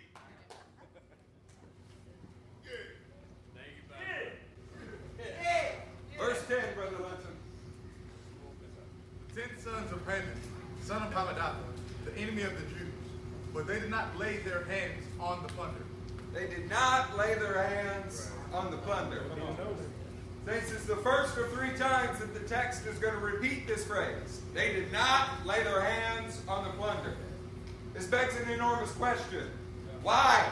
Why? Why did they not lay their hands on the plunder? The royal decree gave them the right to the plunder. So why on earth does the text repeatedly emphasize that they did not lay their hands on it? Well, to understand this important principle, we're going to need to read 1 Samuel 15, 12 through 15. Early in the morning, Samuel got up and went to meet Saul. But he was told, Saul has gone to Carmel. There he set up a monument in his own honor, and has turned and gone on to Gilgal. When Samuel reached him, Saul said, "The Lord bless you. I have carried out the Lord's instructions." But Samuel said, "What then is this bleating of sheep I'm talking about BS! in my ears? What is this lowing of cattle that I hear?" Saul answered, The soldiers brought them from the Amalekites. They spared the best of the sheep and cattle to sacrifice to the Lord your God, but we totally destroyed the rest. So we've been telling you since our second session that much of the book of Esther is meant to display the correction of errors within the family lines of the true and genetic spiritual Israel. The error of a Benjamite named Saul is being corrected in the actions of a Benjamite named Mordecai and his countrymen. They had the right to the plunder, but instead took the higher road of avoiding any chance of being contaminated by the greed found in the Amalek spirit.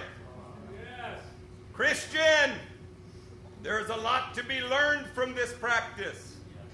It is one thing to win the external battle, and it is entirely another to avoid the corruption of your internal man that tends to desire the things of this world. Amen. The entirety of the prosperity gospel is corrupted by greed. We only have to desire to defeat Amalek in one sense, but the bigger battle is that we also must defeat the desires of Amalek that pull us in unseen ways. Amen. No, the Lord's own brother had something to say about this in the close of his letter. This is Jude 22 through 25. Come on now. Be merciful to those who doubt. Snatch others from the fire and save them. To others show mercy, mixed with fear, hating even the clothing stained by corrupted flesh, hating even the external stained by the internal corruption. To him who is able to keep you from falling and to present you before his glorious presence without fault and with great joy. To the only God, our Savior, be glory, majesty, power, and authority through Jesus Christ our Lord before all ages, now and forevermore. Amen. Girl, did you see that dress that Ashley Judd was wearing?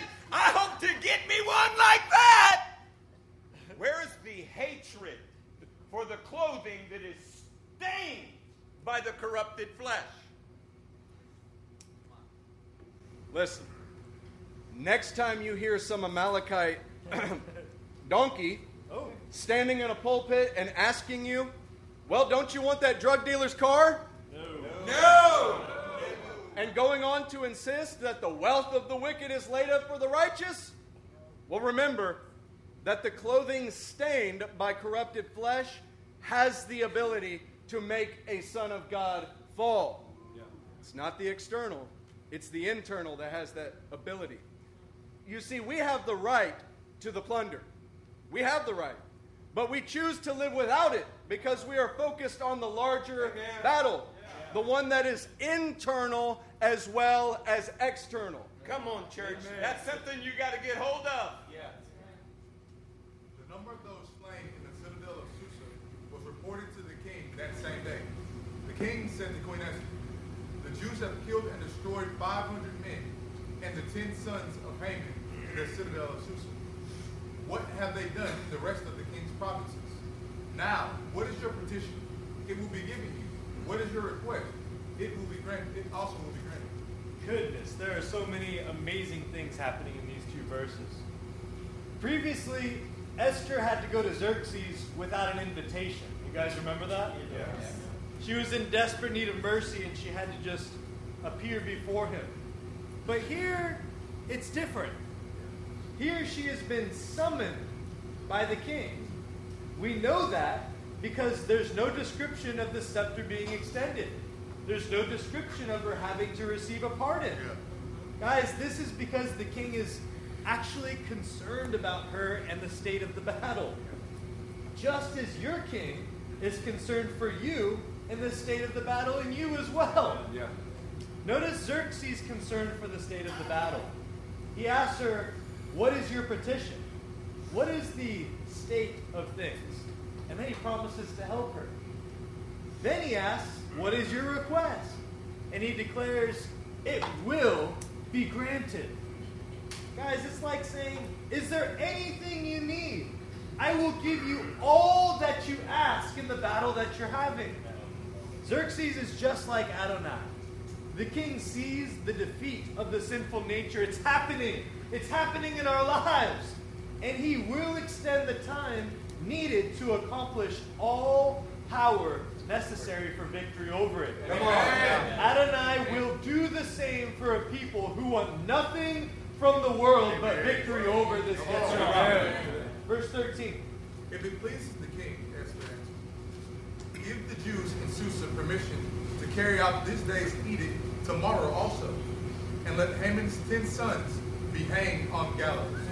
So Esther's concise, say concise. Concise. Esther's concise two-part answer reflects the king, just like it did in previous chapters. But tonight, let's focus on what she asked for. She wanted more time. She didn't ask for more resources, and she certainly didn't ask for better circumstances, but asked for more time. She wanted the sons of Haman hung on the cross for the whole world to see. Come on. Brothers and sisters, these should be our two greatest requests before the King. Amen. More time and to see our sins crucified. Notice that she also uses the phrase, this day's edict tomorrow also. This is because these kinds of victories must be multiplied. Oh, yeah! It is also because it is a picture of the generational battle with the spirit of Amalek that is never won all at once, but is a fight of faith until the very last day. Are you catching that? We're not winning in one day, but a lifelong battle. However, the bodies on the cross were a sign to all generations that the battle could be won. Yes. That it can be done. And how much are our victories just a sign and symbol for the generation to see that it can be done? Yes. Perhaps this is like us revisiting the cross ourselves daily. Oh, get verse 14. What is wrong with y'all? This is like us visiting the cross daily. A sign that the battle can be won if you want nothing from this world. So the king commanded that this be done. An edict was Susa, and they hanged the 10 sons of Haman. Oh, saints, why on earth do you hang bodies that are already dead? They're creating a sign. Look, we want to give you a remez, a little hint at what is happening with the Yetzirah here. There is power when we are putting to death the sinful nature, but then not burying it in private. Hanging it up for the world to see and say, this was in my kingdom, but now it is crucified with Christ. Saints, what do you think we're trying to do for you when we're preaching on the Yetzirah, preaching on the sinful nature? Do you think we're not at war with it? We're trying to hang it so that you can learn to win. They displayed their sinful nature, what was in the kingdom, on the cross for all to see. This was a sign for the following generations who could look and see, yeah, we can do it again. Yeah. We can crucify this Yetzirah. It also warned about the ever-present nature of temptation that must be crucified in every generation. Come on. Not just the enemies themselves, but what the 10 traits represented. A more shocking conclusion that can be drawn from this, when you're considering this kind of passage, is that if Haman's sons followed in his footsteps to a cross, how much more the sons of God in this house follow Messiah? See, his sons were exactly like him, and we are called to another kind of crucifixion that is displaying his work inside of us. Now y'all are starting to shake off your crawfish boil. Pick up in verse 15. Jews in Susa came together on the 14th day of the month of Adar, and they put to death in Susa 300 men, but they did not lay their hands on the plunder. Come on, this is the second time the text says they did not lay their hands on the plunder. What a great reminder to every believer to avoid the contaminating effects of plunder stained by the spirit of Amalek. Yeah. We need to be a generation like this one. We've had many Saul-like Christians that were compromised in their devotion because they secretly wanted all of the goods of Amalek. Yeah. However, Adonai raised up a generation that could not be bribed, could not be bought, and would not compromise. Yeah. When it comes to the sinful nature, you have to have an attitude that says, I will not take a prisoner. I will kill and destroy this. Amen. You have to have an attitude that says, it's not that the plunder couldn't be given to me, but like my father Abraham, I don't want anything the Sodomites have. That is the attitude that we have to proceed in. Amen. It means when you round a corner by a car dealership, you cannot get too fascinated with the latest Suburban that has come out. What we want is victory over the sinful nature. Yeah. You know, that kind of reminds me of a passage in 2 Samuel, chapter 3, verse 12. Then Abner sent messengers on his behalf to say to David, whose land is it? Make an agreement with me, and I will help you bring all Israel over to you. Good, said David. I will make an agreement with you, but I demand one thing of you. Do not come into my presence unless you bring Michal, daughter of Saul, when you come to see me. Then David sent messengers to Ishbosheth, son of Saul, demanding, give me my wife, Michal, whom I betrothed to myself for the price of 100 Philistine foreskins.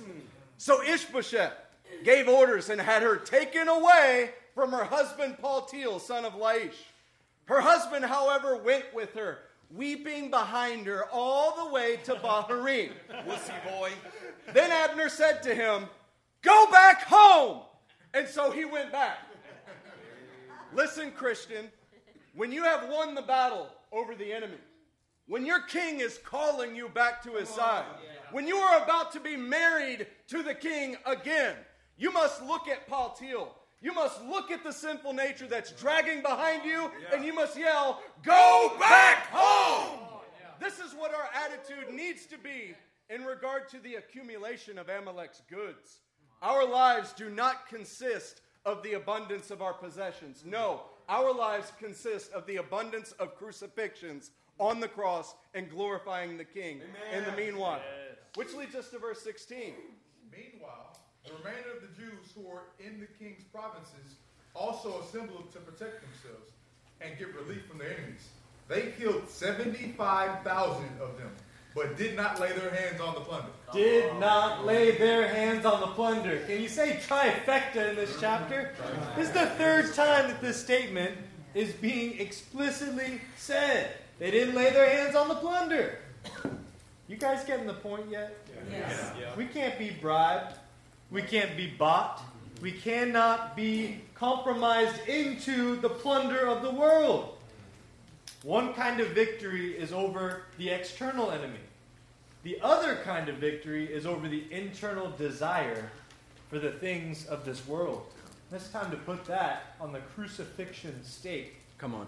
As the victory that Mordecai had in his repentance. The victory that we saw in Esther's boldness. Yeah. Guys, those victories are now manifesting themselves as faith being displayed in the actions of the people around them. Yeah. The victories that Esther and Mordecai had are manifesting in the people themselves. Yeah. And the people will not accept anything less than victory. And they want nothing from the world as they're gaining that victory. Amen. Verse 17. This happened on the 13th day of the month of Adar. And on the 14th day, they rested and made it a day of feasting and joy. So this happened on the 13th day, and on the 14th day, they rested. It should not escape your notice that the provinces, say provinces, had only one day of war and then enjoyed a Sabbath. Because this was not the situation in the capital city. Ooh.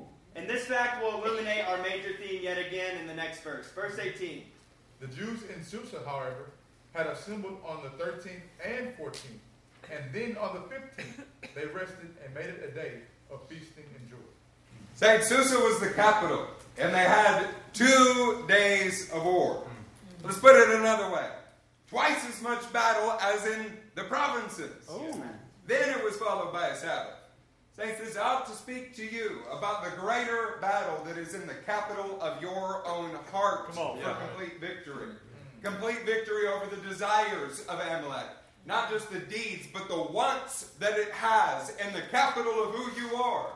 Saints, when you win this battle in the capital, then it is exponentially easier to win battles in the provinces of your life. Amen. Those extraneous areas, those areas off to the side, when you no longer want what is wrong because you're being internally changed. So we're going to move to verse 19 and dramatically pick up our pace because you ought to be getting the point by now. It's taken us an hour and 40 minutes to wake you up, and if you don't engage with us, we will preach for 2 hours and 40 more minutes. Yeah. Verse 19. That is why rural Jews, those living in villages, observed the 14th on the month of Adar as a day of joy and feasting, a day for giving presents to each other. It doesn't matter whether it is the 14th or the 15th.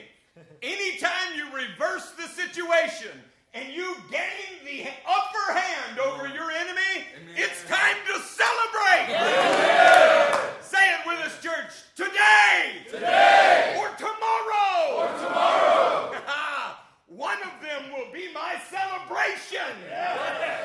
Victory is inevitable because I trust the decree of the king and I want nothing from Amalek. Amen. Keep going, brother. Mordecai recorded these events, and he sent letters to all the Jews throughout the provinces of King Xerxes, near and far. So this reminds us of Jesus using Luke to record the events of Acts. This way, you would know about the great victories that have been achieved in the previous generations and be inspired by them. It is even in phrasing that is similar to the words Peter spoke on Pentecost. This is Acts 2:38 through 39. Peter replied, "Repent and be baptized, every one of you, in the name of Jesus Christ for the forgiveness of your sins, and you will receive the gift of the Holy Spirit. This promise is for you and your children and for all who are far off, for all whom the Lord our God will call." Church, whether you are near or far off tonight, this is a rallying cry. Yeah. We want nothing from Amalek except internal and external victory over him. Yeah. We will achieve this by the decree of the king issued on Pentecost, which is outlined in his Torah and empowered by his Spirit working through us as we fight. Amen. Let's pick up in verse 21. to have them celebrate annually the 14th and 15th days of the month of Adar, as the time when the Jews got relief from their enemies, and as the month when their sorrows was turned into joy, and their mourning into a day of celebration. Amen. He wrote to them to observe the days as days of feasting and joy, and giving presents of food to one another and gifts to the poor. Guys, every year is a new year with new manifestations of our enemy Amalek, but also new victories over that same enemy. This feast was annual because we're in a cycle and we need cyclical reminders in order to fight and win. Relief and sorrow was turned to joy. Guys, winning the battle in your capital will result in victory in the province. And what happens then? Sorrow turns into joy. This is what we learned in passages like Isaiah 35, verses 8 through 10. It says, joy will overtake them, and sorrow and sighing will flee away. This is the passage about the highway. Every time you are faced with external Amalek, you need to remind yourself that internal Amalek is just as dangerous. And then you make a decision to take the highway that wants nothing from this world except victory over it. Amen. Your sorrow will quickly be replaced by joy, and you will have a reward in the resurrection. So Isaiah 51:11 echoes the same thing. It says, gladness and joy will overtake them, and sorrow and sighing will flee away. You have been ransomed by the Lord, and that is reward enough. You have no need for Amalek's stuff. Your tears of want today will become gladness and joy tomorrow because your reward is in the resurrection. Come on, Jeremiah 31:12-13 echoes the same. They will come and shout for joy on the heights of Zion. Goes on to say, they will sorrow no more. I will turn their mourning into gladness. I will give them comfort and joy instead of sorrow. Friends, family, this is the experience of the righteous when we are engaged in this kind of fight. To be clear, this bounty is the bounty that the Lord provides, and it comes only from His hands, and it is to be used for His work. We don't need the stuff of the world. We don't need the wealth of the world. We need what God provides. Free yourselves of all other attachments now. On another note, we were divided as a team. We're going to present to you two awesome options, and we'll let you decide. The text says that they gave gifts to one another and then to the poor. So part of our team thought that they gave gifts to one another, meaning Israelite to Israelite. Then they gave gifts to the poor. Some think that the poor refers to the poor Gentiles who now have dead family members killed at the hands of Jews. This would mean that Israel showed kindness and concern for the families of their enemies. That's an awesome option. Others on the team think that the poor in the verse refers to the poor, timid souls who were unable to participate in the battle because they were outside the Persian Empire. Then the gifts would be an encouragement. You guys get in on the next contest that the people of God face. In either case, the picture is beautiful and it should be imitated. Amen. Let's do verse 23.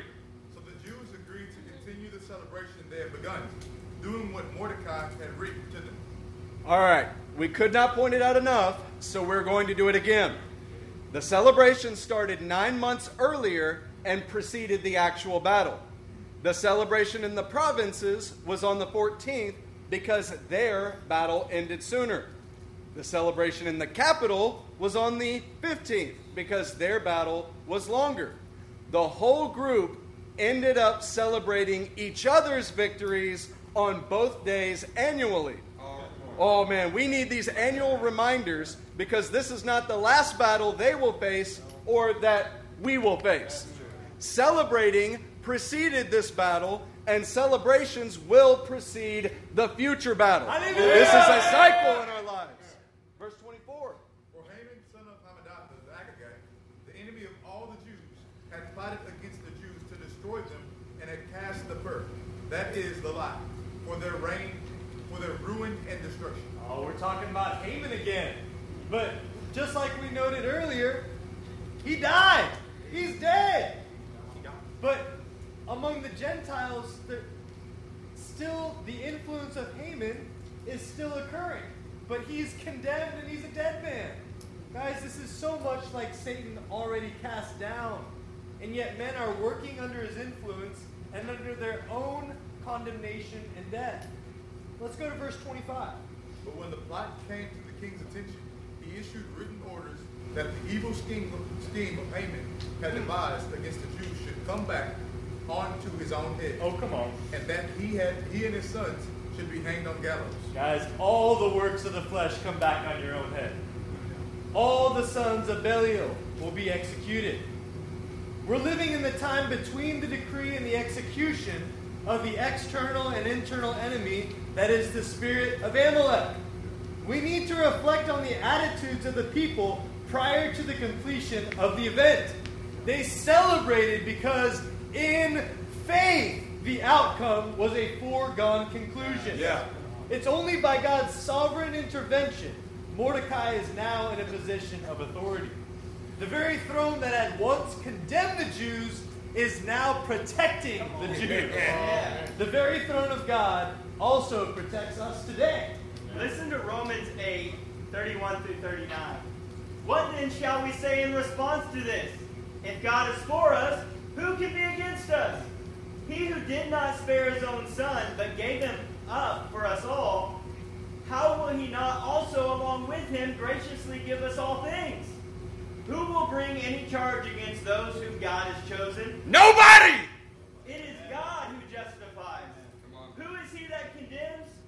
Jesus Christ, who died. More than that, who was raised to life, is at the right hand of God and is also interceding for us. Who shall separate us from the love of Christ? Shall trouble, or hardship, or persecution, or famine, or nakedness, or danger, or sword? As it is written, for your sake we face death all day long. We are considered sheep to be slaughtered. No, in all things we are more than conquerors through him who loved us. For I am convinced that neither death nor life, neither angels nor demons, neither the present nor the future, nor any powers, neither height nor depth nor anything else in all creation will be able to separate us from the love of God that is in Christ Jesus our Lord. I'll remember that you were silent after reading that. This verse is perfect in its expression, yet dull through its time and familiarity. Perhaps if the struggle was engaged in more seriously, these kind of statements would be more seriously encouraging. Make sure that you are not among the poor who did not go to battle for these things. Good word.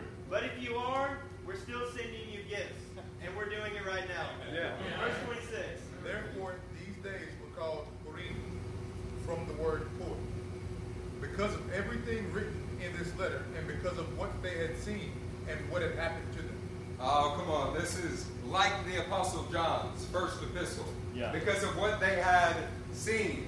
Picking up in 1 John 1:1, that which from the beginning, which we have heard, which we have seen with our own eyes, which we have looked at, and our hands have touched. That's right. This we proclaim concerning the word of life. The life appeared, we have seen it and testified to it. And we proclaim to you the eternal life, which was the Father and has appeared to us. We proclaim to you what we have seen and what we have heard. So that you, somebody say, you, so that you also may have fellowship with us. And our fellowship is with the Father and with His Son, Jesus Christ. We write this to make our joy complete. Saints, if it is not obvious to you yet, we want you to win. We want you to win externally and internally. We are winning and we are fighting for it and trying to pull you along with us.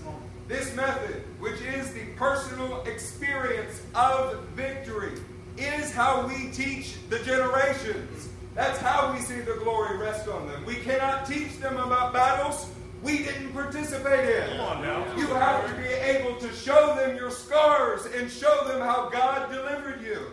They're your trophies. You got to teach them to win. And to do that, you got to be in the battle and you have to win. Hey, what is verse 27?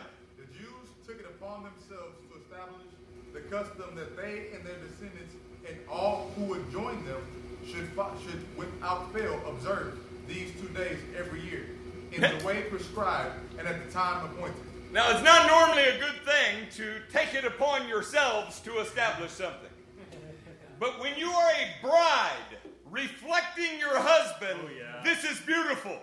This is the body of Messiah taking it upon themselves to imitate the victory of Messiah. And we do it in every generation, and we celebrate it annually so that every generation coming after us will do it. Hey, what's verse 28? These days should be remembered and observed in every generation by every family and in every province and in every city.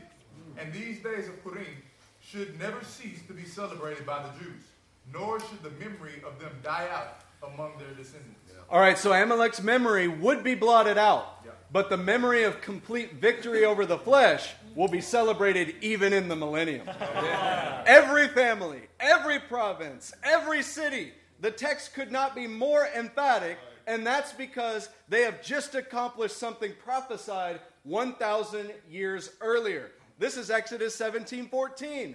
Then the Lord said to Moses, write this on a scroll as something to be remembered and make sure that Joshua hears it, because I will completely blot out the memory of Amalek from under heaven.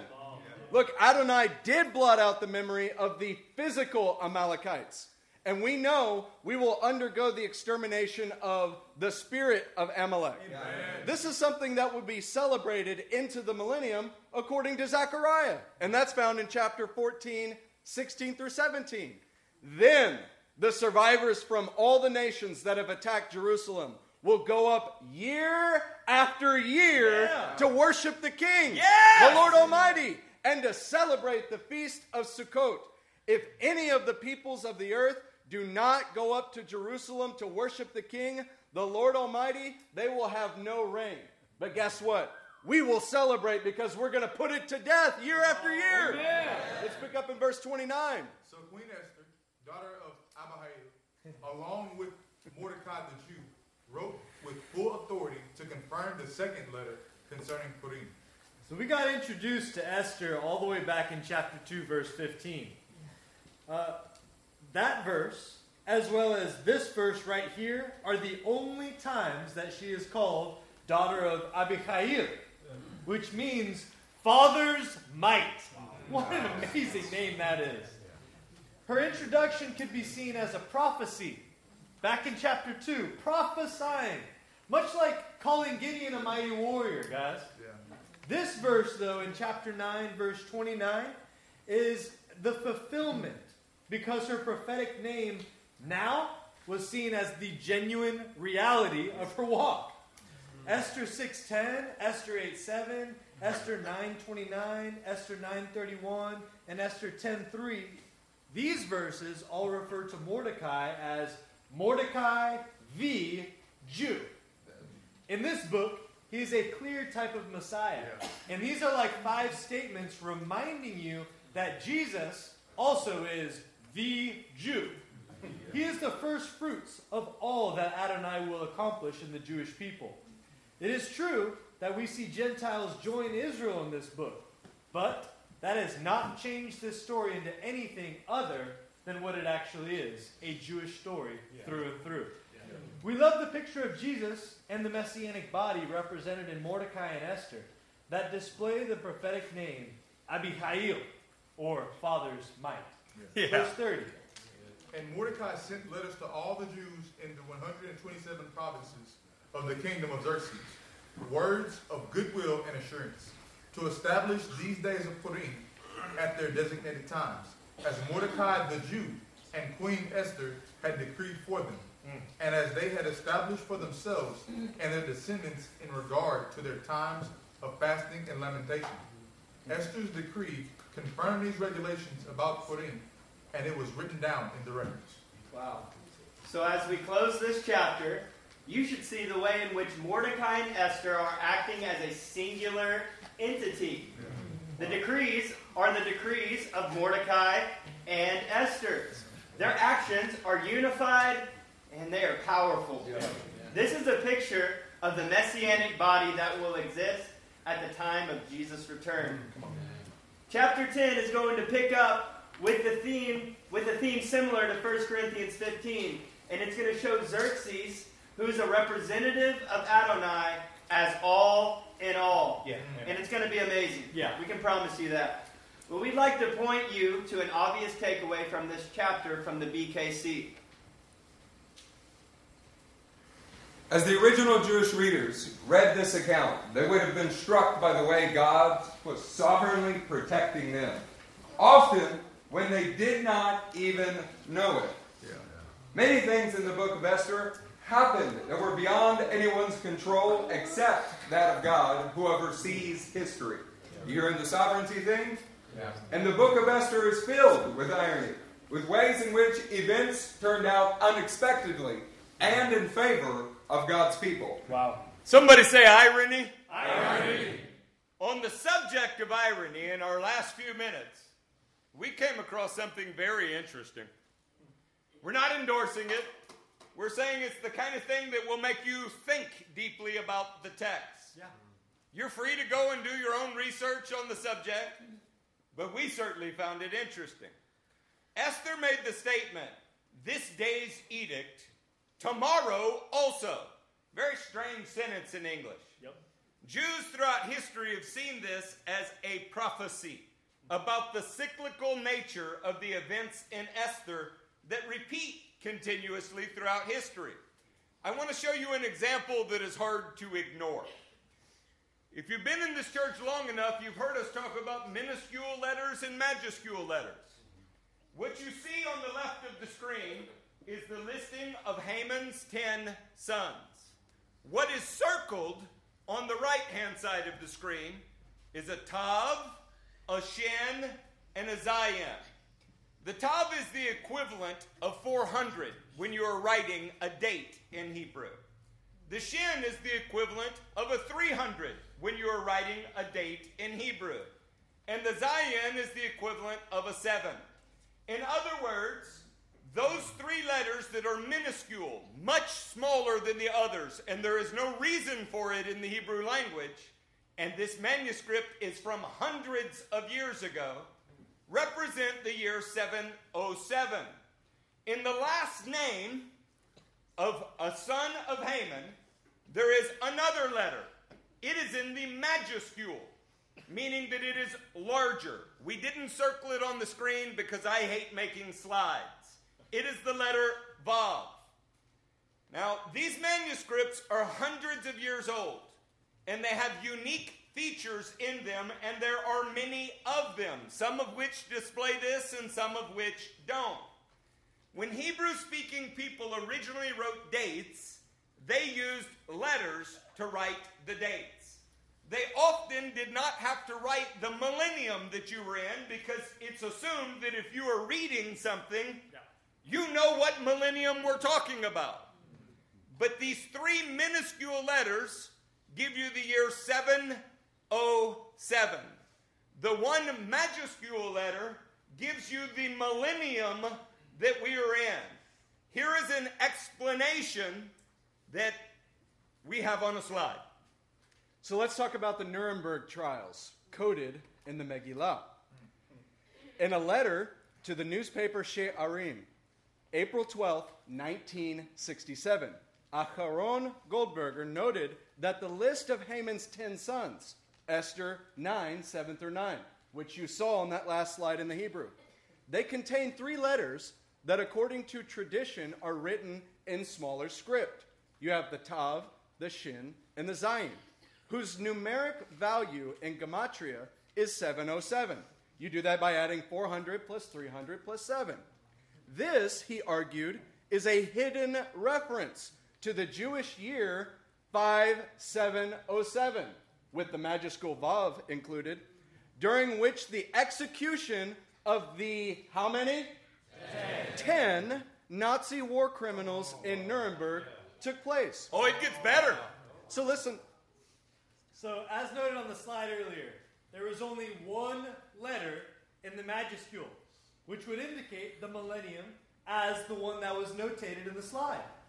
This would mean that in the list of Haman's sons, 3 unique minuscule letters and 1 unique majuscule letter would give you the year 5707.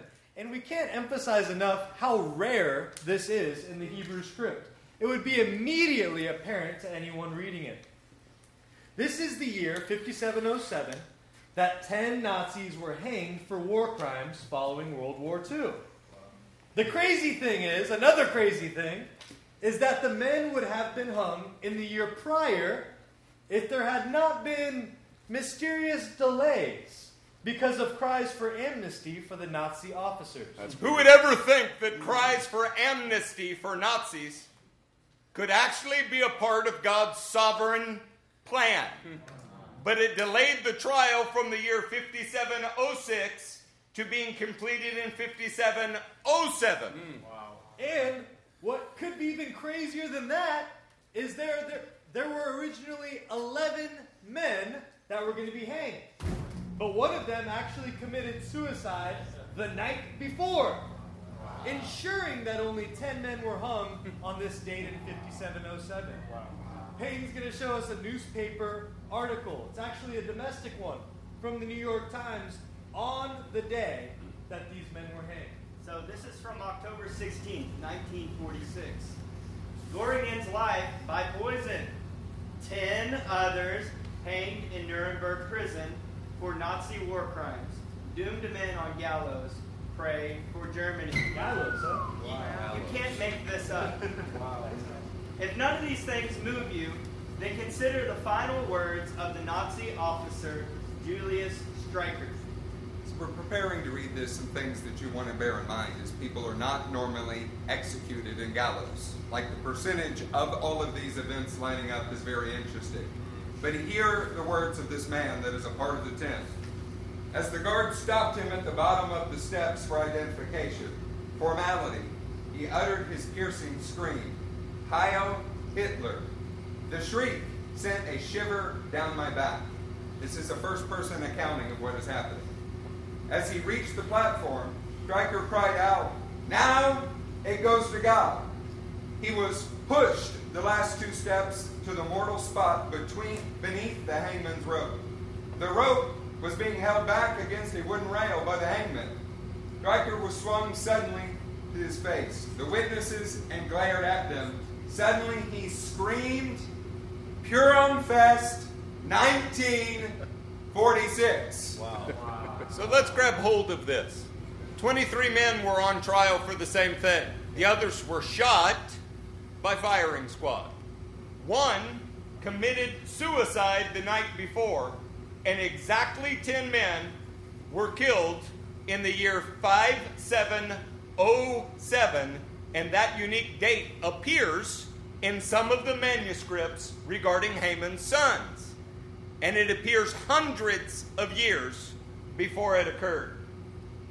And the last man, the only one who his last words were recorded, called it Purim Fest 1946. If that kind of thing interests you, you are going to love next week. It won't involve newspaper clippings. It'll only be in the text. But the textual oddities that are within the book of Esther are amazing. Wow. As we close tonight, we obviously see Haman as a representative of Satan. This would mean that Haman's sons are like the commands that compete with the mitzvot of God. The whole chapter is pointing to the need to die to your evil inclination. And man, do we all look forward to seeing all competing influences adhered to a cross for the whole world to see. Amen. The actions of Mordecai and Esther are repeated, and they're replicated in this chapter throughout the Persian Empire. We all look forward to building the body of Messiah until actions like theirs are replicated everywhere there are kingdom ambassadors. Mordecai and Esther are seen in this chapter as acting in shalom, acting in ihad, and acting as a singular entity. We all look forward to this kind of unity in our homes, in this church, and among the churches. Amen. There's one thing that we did not cover. And we're 5 minutes over, so I'm going to do it briefly, but it is worth hearing. Gentiles are viewed in chapter 8 of Esther and chapter 9 of Esther, joining with Israel as proselytes. This is even before the Purim Day battle. They're joining in advance of the victory. Now, those Gentiles had not experienced Acts 15 yet. There was no decision from the believing Jewish community that Gentiles do not need to be circumcised to participate in Israel. Do you know what that means? These Gentiles all had to be circumcised just to participate in the war alongside Israel. Since those Gentiles did this and did this before the victory, you have to ask yourself, you and I have been joined to Israel. We've done it after the great victory of the cross. And we've done it without the need to be physically circumcised. Can't we all say together that the very least that we owe Israel is the circumcision of our own hearts so that we can together win the battle with Amalek and arrive at Israel's national redemption? Yes! We hope you've enjoyed Esther 9. Pastors, it's yours.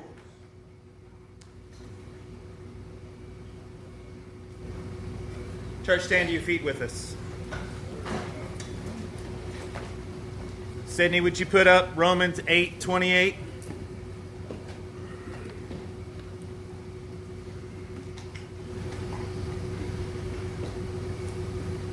Church, when you look at a verse like Romans 8:28 now and say that we know. Somebody say, I know. I know. Somebody say, we know. We know. See, when you can say this with the veracity, with the truthfulness of what these men are presenting to us tonight, that all things, not the good things, not the things that you had planned, but in all things, God is working. If He can cause a manuscript to have minuscule and majuscule letters that define that we see thousands of years after the event, that is incredibly moving for me personally, but I just want to remind you of a few things that these men said tonight.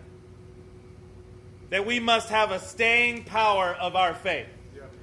That we know that all things work for the good. So that should impact us in our staying power of faith. Amen. To defeat the doubting of Amalek that's in our own hearts. That we want the men and women in this room to become more and more powerful. Amen. That you're able to defeat the internal Amalek as well as the external enemies. I think I have a new way to look at my own Nabal traits. I kept looking at the different versions of the 10 sons of Haman and went, yeah, I resemble that too. There's another thing that's going to die in my life, and I can see it on the screen tonight. We're going to be the kind of people that don't need to get out of the fight, that don't need to have God change the circumstances. We're going to be men and women who say, just give us more time. Just give us more time, and while we're at it, let us publicly display those Haman-like, those sons of Haman, those Nabal traits that we have. Let's post it for everyone to see, because we can do this, and we're going to do it together because of the power of God. Amen. Let's begin to pray. And when we pray, we're going to pray in celebration and joy ahead of the battle. We know what God has given us. Mighty God, we thank you for your tools and instruments of war for righteousness. Lord, we thank you for arming us right now for today to go to war on our internal characters that have to die right now. Lord, we thank you for making us a body, a group of men and women who are joined together in this fight. And Lord, I thank you for the victory that is coming today, tomorrow, and the next day. We love you, Jesus.